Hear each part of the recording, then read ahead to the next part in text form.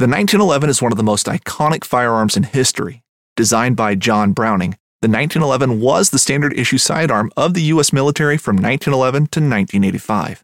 While Colt produced the original, almost every major firearm company has produced its own version. It's wildly revered for its reliability, crisp trigger, and is still a favorite for all types of shooters. Whether you're looking to buy or build a 1911 and just about everything for guns, log on to MidwayUSA.com. Whether you're just looking to stay warm during a hunt or need maximum concealment, the clothing you wear can make or break a hunt. At MidwayUSA.com, we understand hunting clothing has come a long way with more meticulously crafted camo patterns, advanced scent control technologies, and weatherproof options to withstand the elements. Hunters have to wait until their favorite season, but shouldn't wait on gear, which is why Midway USA offers super fast shipping. When you're ready for your next system, log on to MidwayUSA.com. Robby Sansom is the CEO of Force of Nature Meats. I really wanted to have a conversation in the meat space because the only time that we get any sort of pushback on Blood Origins episodes is when we have someone on there talking about the reason that they came to hunting is because of their, dare I say, disgust of the animal agricultural business. And what I typically get in response, criticism, is that that's not what it's like.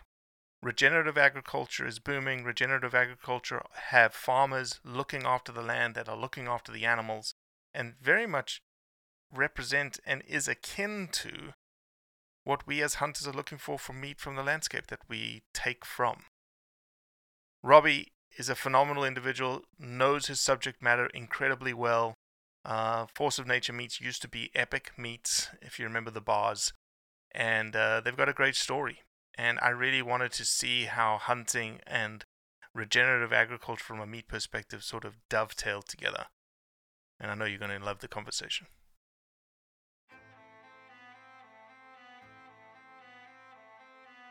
So there's a reason why I started Blood Origins. And that reason is simple. Is that I wanted to convey the truth about hunting. It brings awareness to non-hunters that it's more than just killing animals. How do I start it? Brittany. My name is... Does my hair look okay? It's fantastic. My name is Mike Axelrod. Start again. Yeah, I hated it too. Braxton, you said something in the car to me. You said that you were living on borrowed time. There's a perception around who hunters are, what we're supposed to be, and a feminist that works for a non-profit that is a hunter that has only eaten wild game for the last 20 years is likely not the thing that people think about when it comes to a hunter.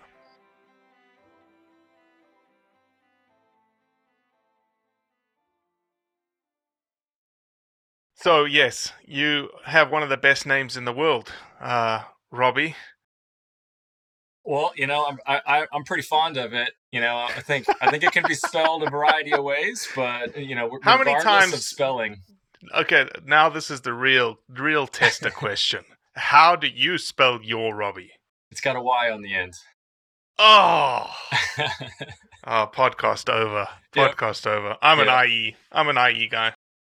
No, I know. I saw that on the in the kind of coming up to this, and I was like, oh man, that guy has a name just like mine, except for it's how everybody else tries to spell mine. I'm sure you get all the Y. I'm sure you only notice the opposite, right? 100%.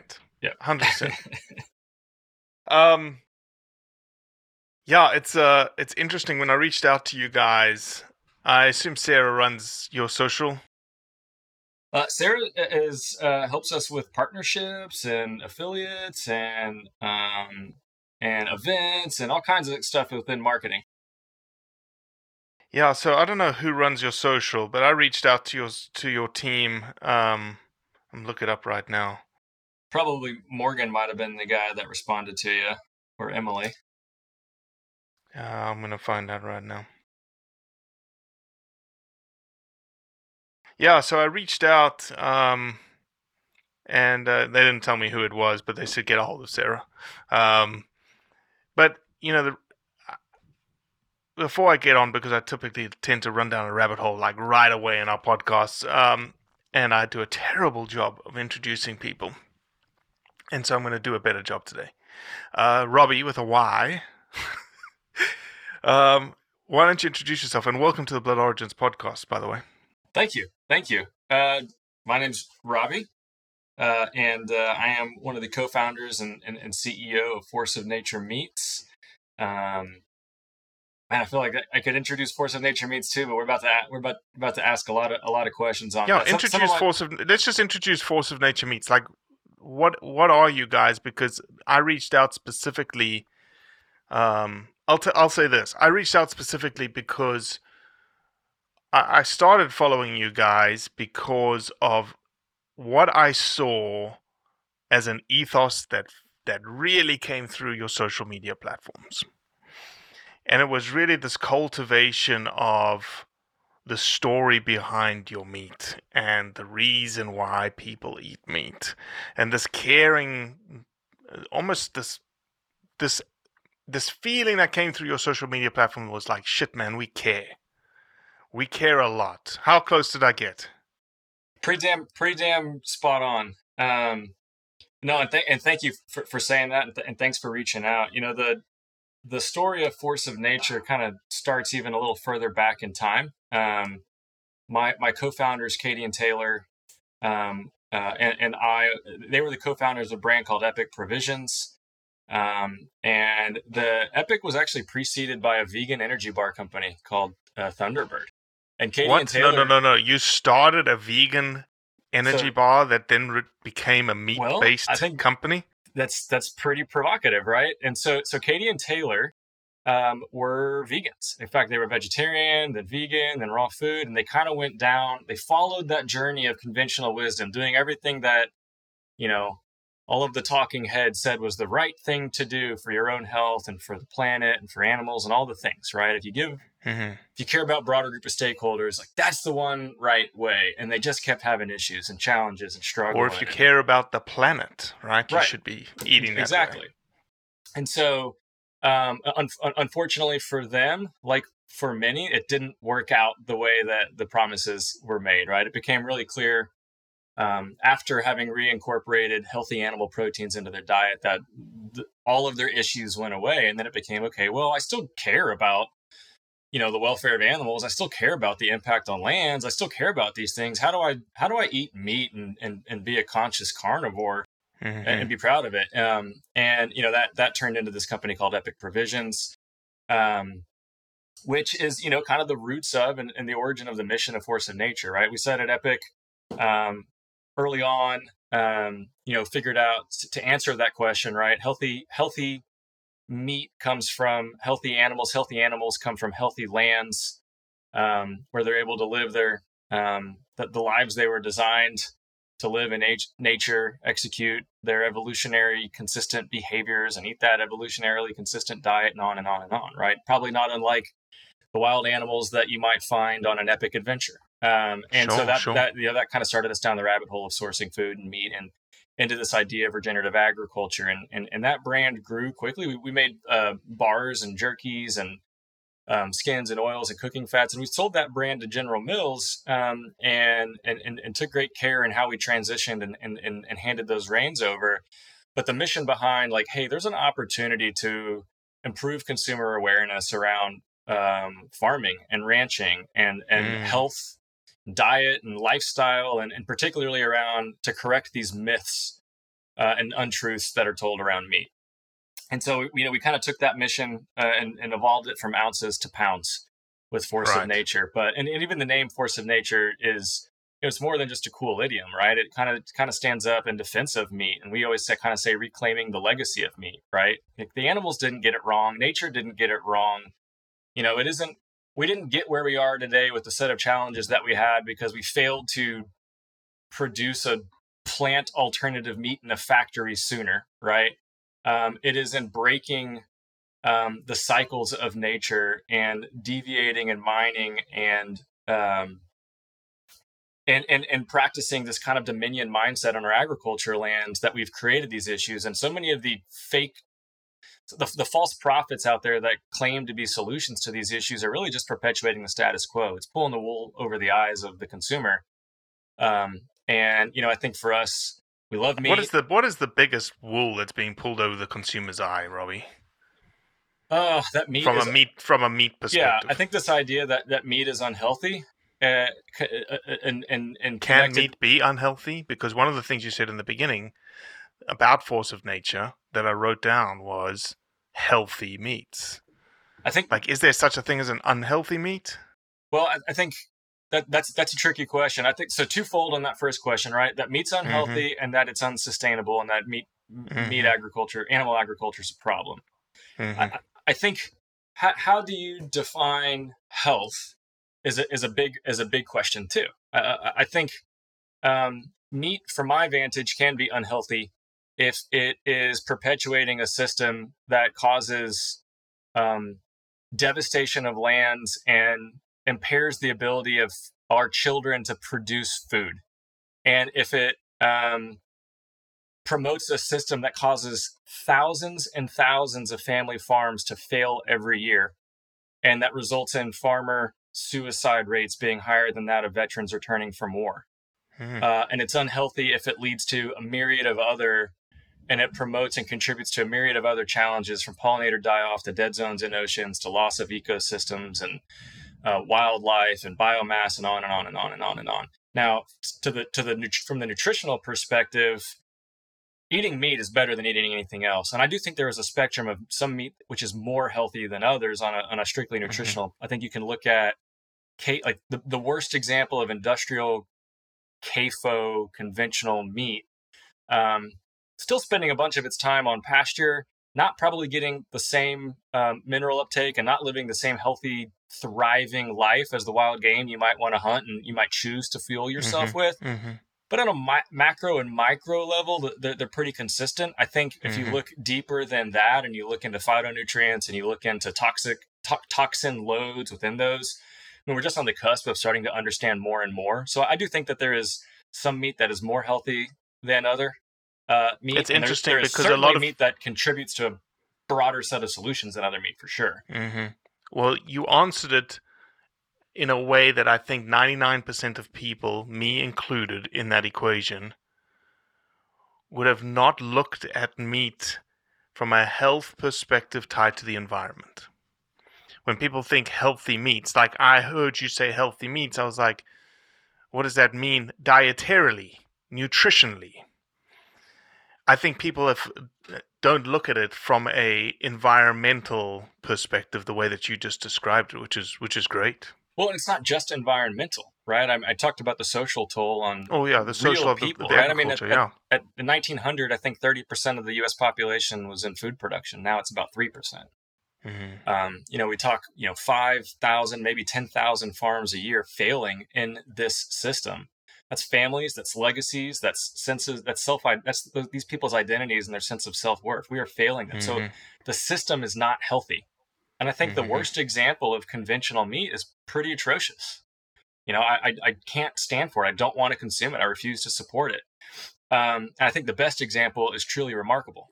And we always say. So what would be the worst example of meat, Robbie?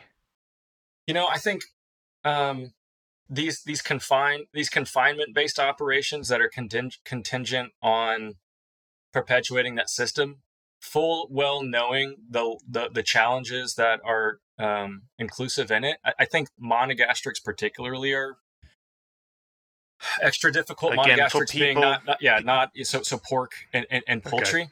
But you can expand. So if you're looking at a small barn with 40,000 chickens in it that have less than 1 square feet of space each, it's truly, you have to wear a hazmat suit effectively to walk into that room. They need special air handlers. They're small. They have a short lifespan. They're severely mistreated. We do things to confuse consumers, like totally artificially create this environment and we curate the food supply, but then we put a claim on the label like, oh, it's a vegetarian fed chicken, as if it's a good thing. That should be a red flag, right? That it's coming from this artificial environment. So the welfare of the animals is pretty awful. The only way that you can sustain that is through millions of square miles of traditional chemical input based, destructive, tillage based monoculture industrial agriculture, right? Because that's where the feedstock comes from all of those animals to sustain an environment like that wouldn't otherwise be compatible with life. And that's where 80% of the antibiotic use in the country goes. It's not to help us when we're sick. It's to perpetuate life in environments that aren't compatible with life in animal agriculture, or to promote growth. And so I think these are just kind of atrocious examples, right? And I think the better way to answer that question is, I think consumers have different perspectives on what they want to support and don't want to support. And I think that's a right that they should have. It's not my job to tell people what to think and feel. I think for us, it's to expose people to the truth so that they can then decide for themselves what systems that they want to be complicit in supporting. And I think the system that produces the majority of the animal protein in this country is a system that the majority of consumers who are utilizing that protein would be disappointed in. And and when they have that transparency and that visibility into that system, I think that they'll start to select for a different, they'll start to cast a vote at the register for a different system. Again, it may not be fully on the spectrum of what I'm trying to promote, but I bet you that they would recognize that what they think they're getting is not what they're getting, and they want something a little better. But Robby, one of the counters to the argument here, the counters to the thing that force of nature does from a regenerative agriculture perspective, is that there's not enough space to do what you guys do to feed the population and its need. Is that a true statement, or is that just rhetoric that is put out there and is false? I'd say that's a false statement, and I'm very confident in that. It's kind of like that myth that, in order to feed a growing population, basically any compromise we're trying to justify is necessary, right? And you always hear that narrative from the really big food companies with really big stakes and perpetuating the status quo. There is so much land around the globe that is dedicated to agriculture production, right? So the actual land mass of the globe is something like 30 plus billion acres. 11 billion acres of that is in some form of agriculture production. Just in the United States alone, it's about 2 billion acres, and about 1 billion acres of the U.S. is in some form of agriculture production. A small amount of that is that prime land that's suitable for row crop agriculture. Much of it is rangeland, and much of that rangeland or pastoral land is severely degraded. That process is called desertification.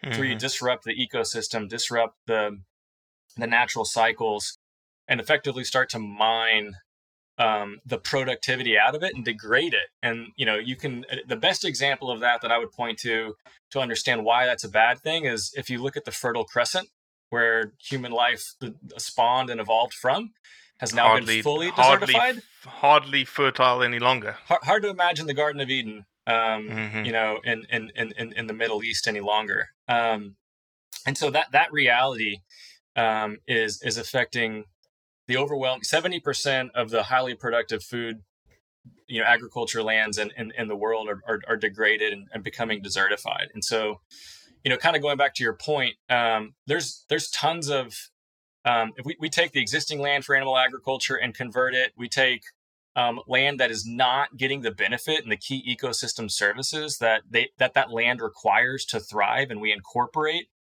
management of animals on that land to both produce food and to build resiliency into that land and restore some of these cycles. We take land that is producing, like there's something like 50 million acres in the United States that's growing corn for ethanol, which is the dumbest thing ever. It is not green.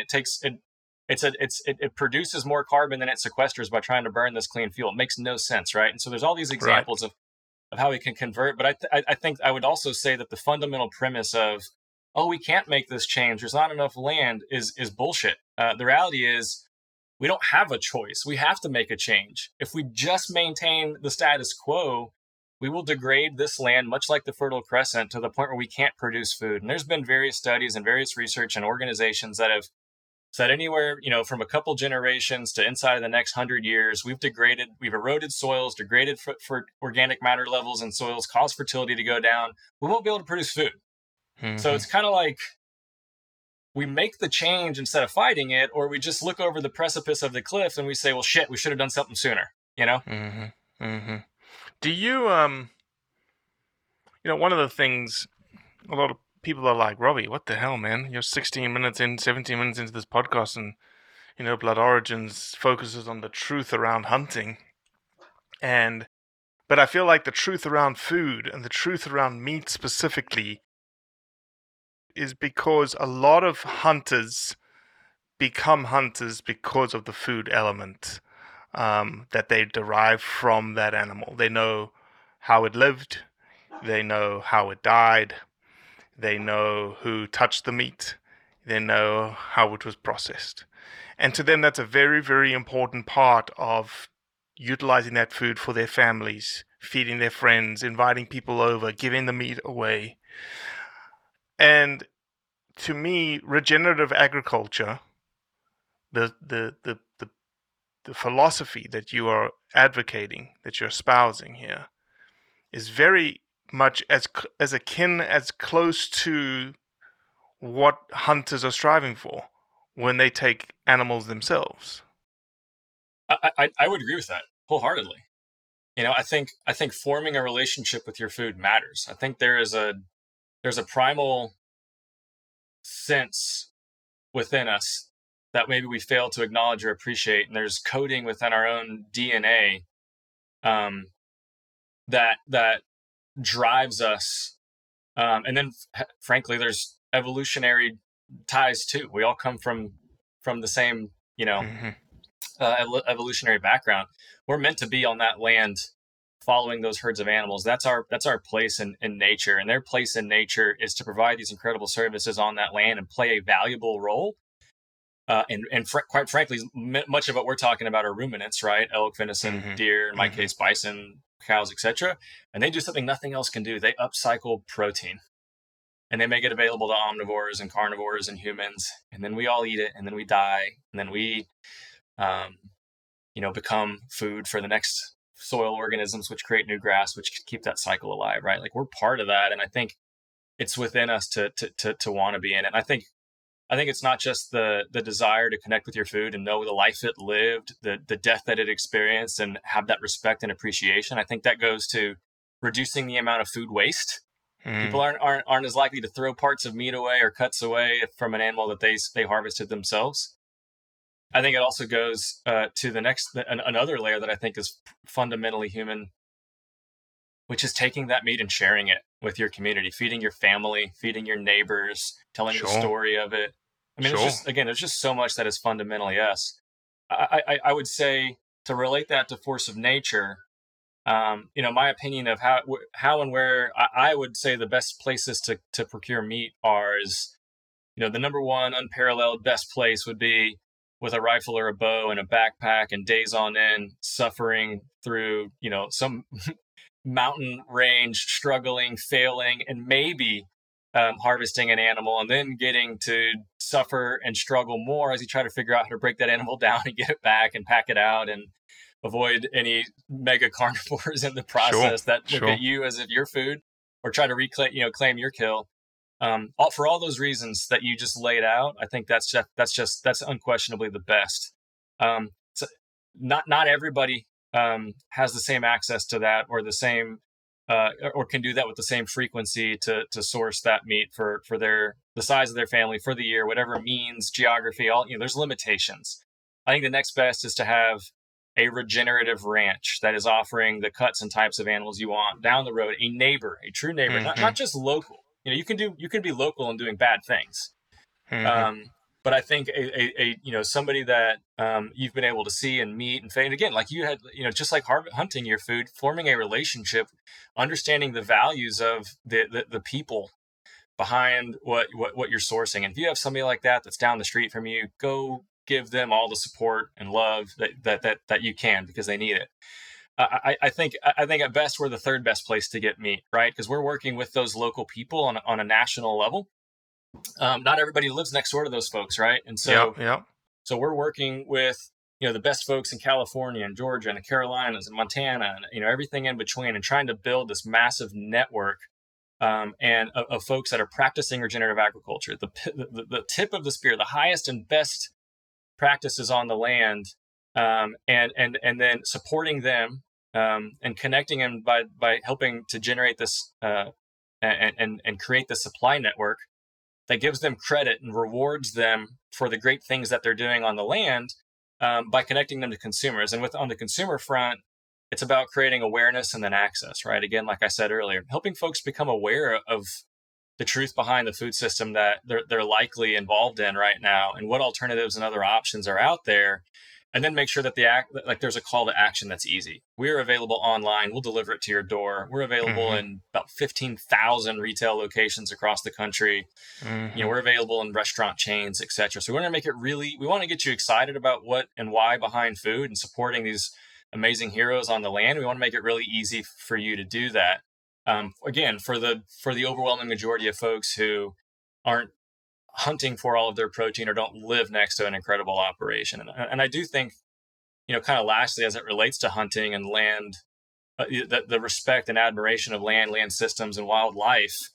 I spoke a moment ago about the scale of agriculture, right? It's everywhere. And we're taking these wild lands and we're killing all of the native ecosystem, the undergrowth, the understory, the trees, the forbs, forage, all of it, right? And turning it into moonscape. Half of the year it's tilled, dead dirt, and then for some part of the year it's maybe growing some monocrop. It's truly a desert of vegetation, and it takes a lot of chemicals and a lot of machinery to maintain it in that state. And there's spillover, right? Something like 40% of what gets sprayed on a land stays there. The rest runs off. So we're talking about killing waterways and streams, killing oceans, killing habitat for wildlife.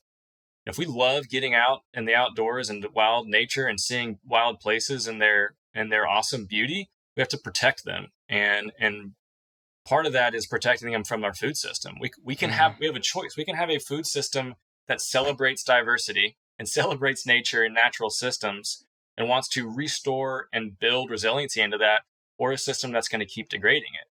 And that system that is degrading these wild places is the existing, predominant, overwhelming food system that produces, the trillions of tons of food we feed the world with right now. Yeah, it's funny.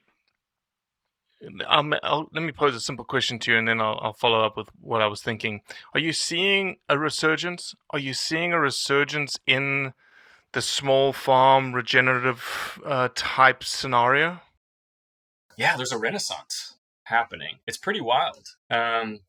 You're engineers and scientists and are becoming Silicon farmers. Valley people, right? Are moving out onto the land, and trying to kind of revert back. I think especially coming out of COVID, I think we're seeing a lot of people say, hey, you know what? Maybe these cities that have 20 or 30 million people piled on top of each other are human feedlots, human CAFOs, right? Maybe I don't want my neighbors and all my business telling me how to live my life, and I should go move someplace where I can move and breathe and actually live in a human natural state and have my own kind of freedoms and liberties to do as I please. And I think there is definitely a resurgence of folks trying to get out on the land. At the same time, you have, again, all of these farmers failing and their livelihoods disintegrating, and the next generation of farmers not returning to the land. We have a hopeless, predominant food system. The average age of a farmer is over 60. The next generation isn't returning to the farm. If they do, they are more likely to fail than not. And the system that is failing them is the same system that is benefiting Bill Gates, such that he can buy up all that land when they fail and now become the largest farmland owner in the United States. So yeah, there's this renaissance happening and this appreciation happening, but it isn't happening faster than big money and big business is scooping up this land. And I can promise you this: when you get big business involved in your food, they're driving profits. They're not trying to figure out how best they can celebrate your values. Yeah. When your neighbor or a farmer is the one producing the food, they're coming from a human perspective. They're trying to keep their thing going, but they care about you. They care about their community. They care about what they're putting in there. They're making sacrifices. I don't want to lose that.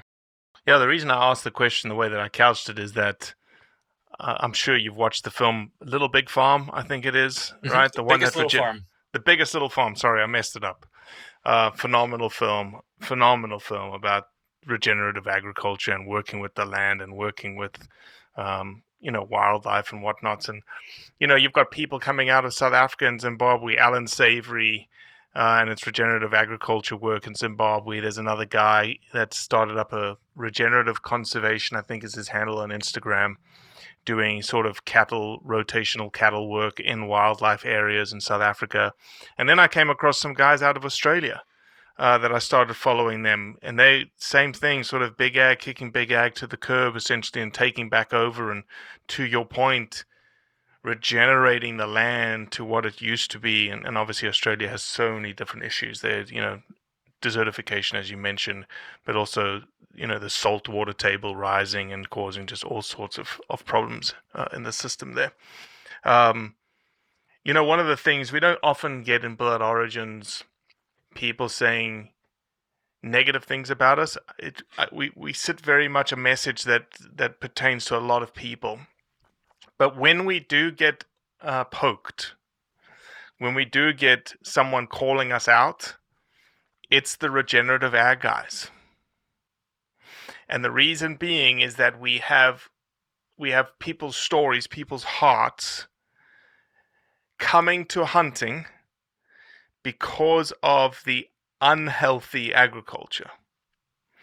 And almost putting a label. So it would be almost me saying, putting a label on Force of Nature Meats that is pumping cows full of antibiotics, CAFOs type facilities. I've been there, I saw it, I don't like it, that's why I became a hunter. And I have farmers reach out to me and go, that's not what I do. That's not how I grow my meat. That's not how I grow my cows. That's not how I grow my beef. And it's the pasture type system, the regenerative guys that are quick to tell me, hey, stop lumping us into this bigger group that everyone has this big perception around. Yeah, I think that doesn't sound like hate mail. That sounds a little bit more like not so fast. Oh no, it's not hate. No, it's not hate mail. I over embellished it. Right. Well, and I think the hunting community can appreciate that, right? Like, I don't think the average person recognizes that there is no conservation by and large without hunters, right? Mm-hmm. There's legislation that ensures that, and there's a mindset there. But I think a lot of people think of hunters as, I hate these terms, and I don't want to use any political terms, but taking more gun than they need, sitting in a box with beer and whatever it might be, just like this gross overstuff. It's like that is not who we are. That is not who I am. Don't if you want to take the worst example of something and assign it to the whole thing, that's unfair. And I think that's the reality of meat. So I agree with everybody. I think if you think the conventional model is failing you and you have access to go hunting and harvesting your own animals, damn right you should do that. Heck yeah. You know what I mean? But for the other part that maybe you can't harvest, or for those that aren't in the same shoes as you, if they're frustrated by the conventional model, don't give up on meat. Support a better system and a system that, again, as we say, take that vicious system and let's replace it with a virtuous one. So Force of Nature Meats, you obviously deal with your traditional meats, but you also deal with bison. Correct. Can you talk to bison a little bit, and maybe is there a next step beyond bison? I know that there's a company out of Hawaii, Maui Nui, that's has developed a USDA, FDA approved process to put axis meat into the food chain. Is bison, is that where we're stopping? Is there nothing else available? Just a little bit of context there. So, sorry, I threw a bunch of questions at you. No. There is a lot. And unfortunately, I always have a lot to say. But bison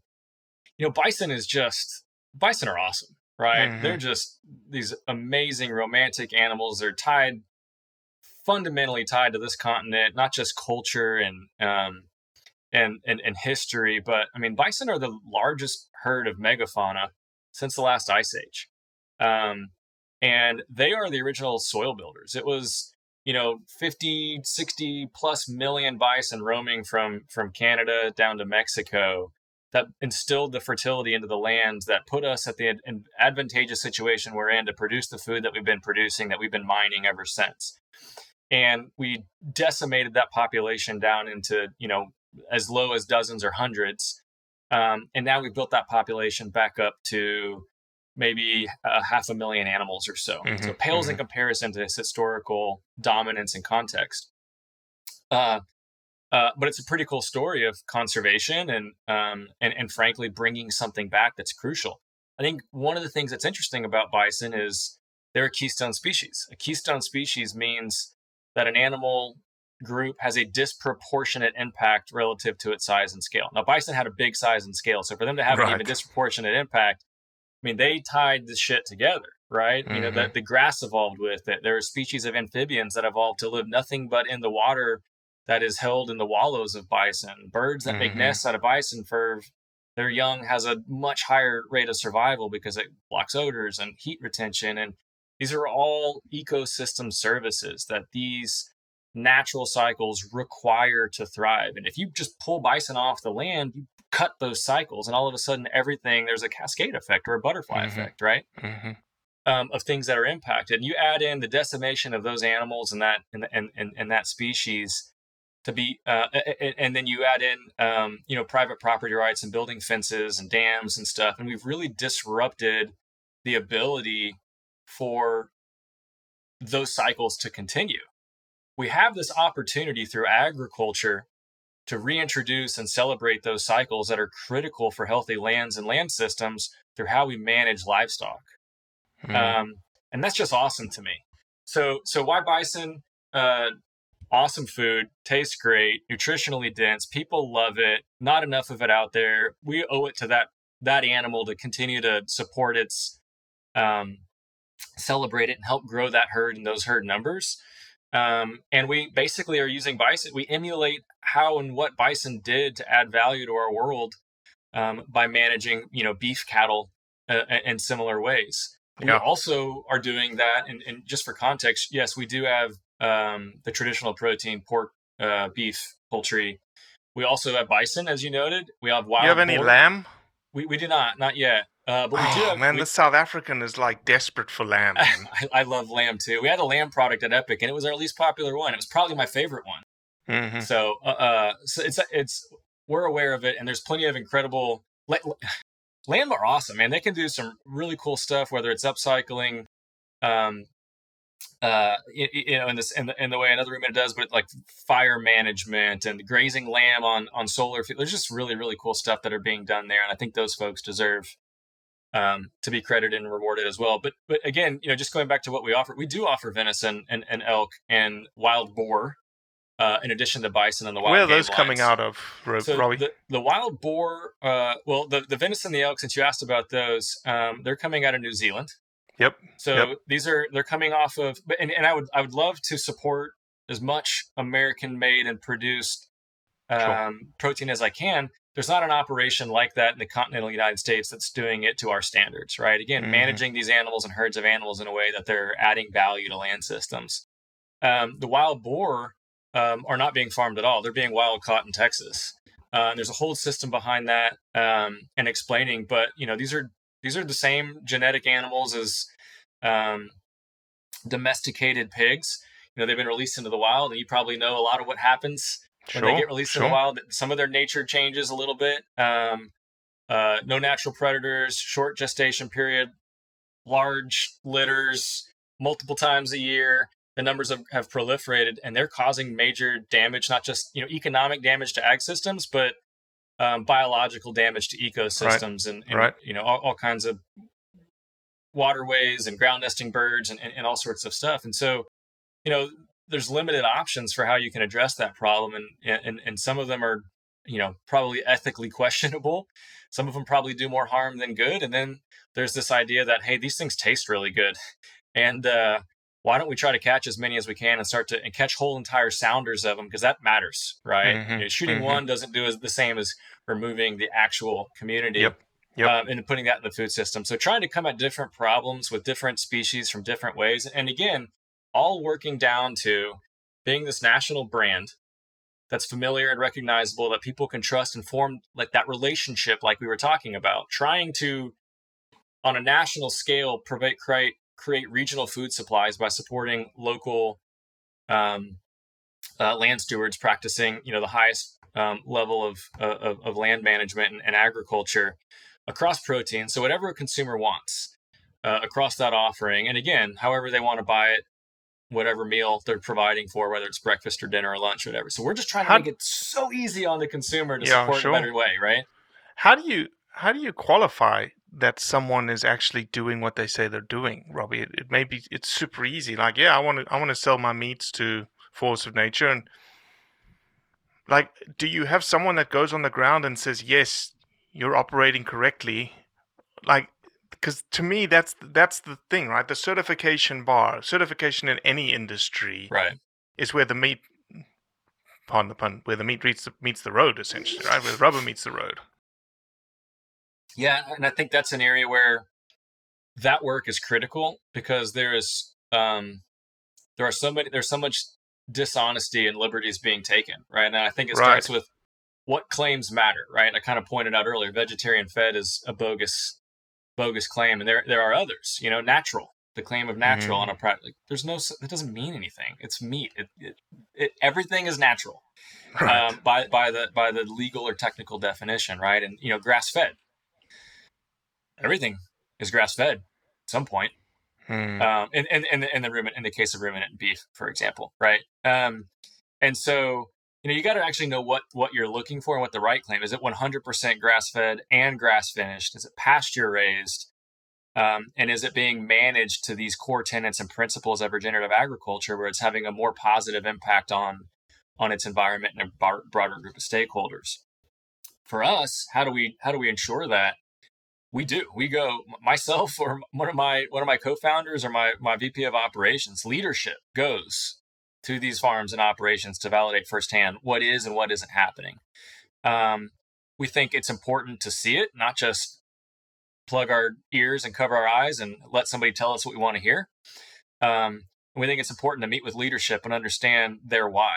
Like, is this all a facade, or do you really give a damn? Like, are you doing this because it means something to you and you're passionate about it? And so we have our own scorecarding and grading system to bring somebody in, and then we maintain that over time. We have what we call a land steward index, and on an annual basis, at least, we're reevaluating what they've done and are doing, and we actually try to have a pretty high standard. In fact, we don't think that there's a destination, a final point. All right. I mean, we actually say within it that our expectation is that you're raising the bar every year, and that progress is there's a minimum bar, but we're not going to accept somebody who races and dig their heels in and sits there. We're looking for somebody that's looking to try to figure out, how can I be better, every single year. And so we drive and accountability over time. There are some third-party organizations out there to create a seal or a standard that is validated. That's a slippery slope. There's dozens to hundreds of little circle brownie, Girl Scout badges that you can get to put on a package, and the overwhelming majority of them are pay to play. Cut me a check and I'll put you in my program. And again, just like any other claim or standard, they're designed to pull the wool over, confuse consumers to some extent. And so there's some good ones out there for welfare. There's some bad ones. There's some good ones out there for diet. There's some bad ones. There's some, I think for regenerative, I think that's kind of inorganic and non-GMO. And I think for regenerative, it's kind of like the tip of the spear. In order to be regenerative, by and large, all of the other things kind of fall in line. And I think Savory Institute has a certification that we helped develop with them called the Land to Market Program. It's backed by this ecological outcome verification protocol and bunches of science. Rodale Institute has one called Regenerative Organic. Even those, there's differences of opinions on which is better or worse and why, which we could get into. And now there's others developing different protocols. I think Understanding Ag is coming out with one called Regenified now. And so there's not one single ubiquitous standard that's widely regarded and heralded as the one path forward. And not all of them have reached all the lands and all the ranches to do the certification. And further, consumers don't understand yet how much value they should put into each of those things. So I think it's coming along, and we want to see that and support that. And in the interim, we're doing our own work to try to do our own validations and then be transparent with consumers about what we are and aren't doing, and what the broader industry is and isn't doing, and put them on a path to make a choice for themselves. I want to. The wild pig scenario is fascinating. How do you hold someone to that standard? Because is it more of a harvest standard then, in terms of like how they are collected, how they're dispatched? And I'm assuming there's a bunch of USDA, FDA stuff that goes along with that.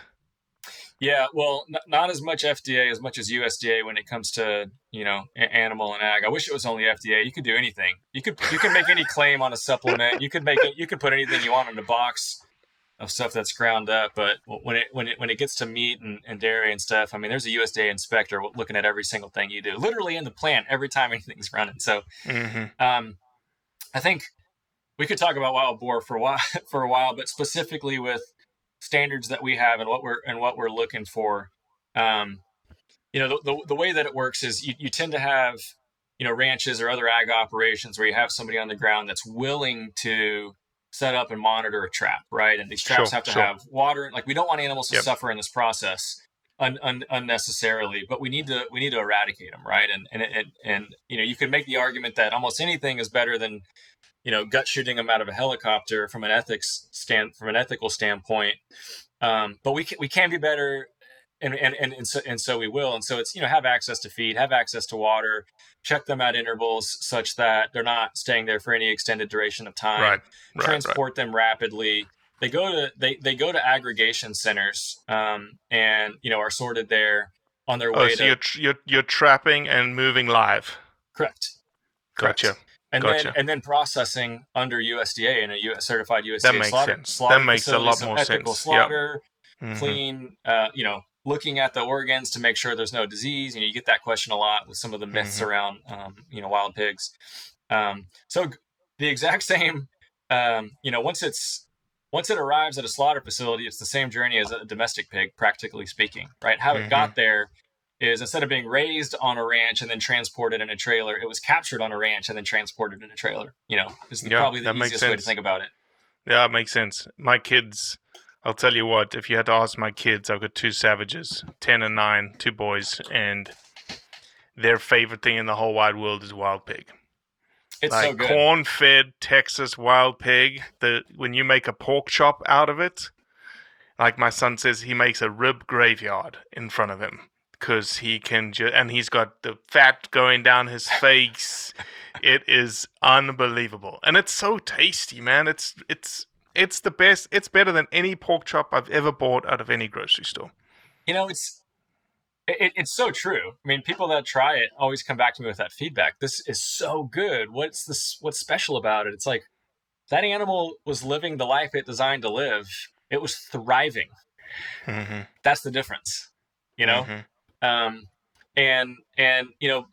Well, I don't want to get down too far down the rabbit hole of pork, but it's a tricky one. But isn't that your motto for sort of force of nature, that your animals are thriving, and maybe that's the difference? We hope so. I tend to think that sick and sedentary animals beget sick and sedentary people, and if you look around, a whole lot of sick and sedentary people out there. So yeah, kind of going back to that original story you told about the connection to food and why we're drawn. You want to go shoot that big bull, not the weak, sick one, right? Right. Right. And so much of what we're getting is that we've actually bred our domesticated livestock to be weak and sick, right? We've bred cattle to be docile so that we can handle them and they don't present a threat to us. We've bred them to be lethargic so they don't burn a lot of calories. So we can pack on pounds quickly because they're not exerting themselves. We bred them to also produce a bunch of intermuscular fat. That would be a sign of disease in us. But in animals, it's a premium, something that you pay for, right? And so it's just these really interesting, kind of realities that if you start to get bits and pieces of the bigger picture and put the puzzle together, you're like, wait a minute, this is kind of screwed up. Robby, are you a hunter? Oh, yeah. You hunt? What's your favorite thing to hunt? I grew up hunting whitetail out here in kind of southwest Texas, more West Texas. Okay. Yeah, Texas and hunting. I've got a thing about turkeys. Turkeys in Texas, that's my jam. And I love it. I absolutely love it. And turkey's just crazy good meat. Crazy good meat. Yeah. Yeah, that and fishing. I mean, that's kind of for me where my background is, right? I went to school like anybody else and got herded into some formal business path, right? But I always grew up hunting and fishing. I mean, all my free time was trying to get out on some land somewhere, talk to some neighbor, get a hookup from some way to get, whether it's their stock tank or set up a blind or drive down to the coast, and where can I get to by truck, And so, for that to translate as I've gotten older to be involved, get to be involved in an industry, and now, running an organization like this one where that overlap exists is really, really cool for me. Mm-hmm. Well, Robby, time flies when you're having a great conversation. I appreciate the time, man. I know it took us a while to figure out time schedules, and you're a family man like me, and we're pushing up against that time of the day when everyone starts pouring into their house, and you're like, all right, you got to stop doing work. But thank you, man. As I said, meat is a very important central part to a lot of people's reasons for why they hunt. And I think the elements of that why, in terms of how the animal was raised, knowing that the animal lived as good a life as it possibly could live, knowing how it was taken, how it was processed, who did that, and the story behind that animal that they can present to their family, that they can present to their friends.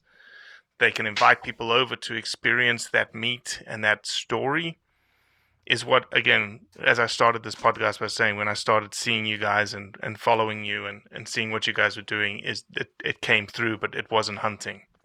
It was regenerative agriculture.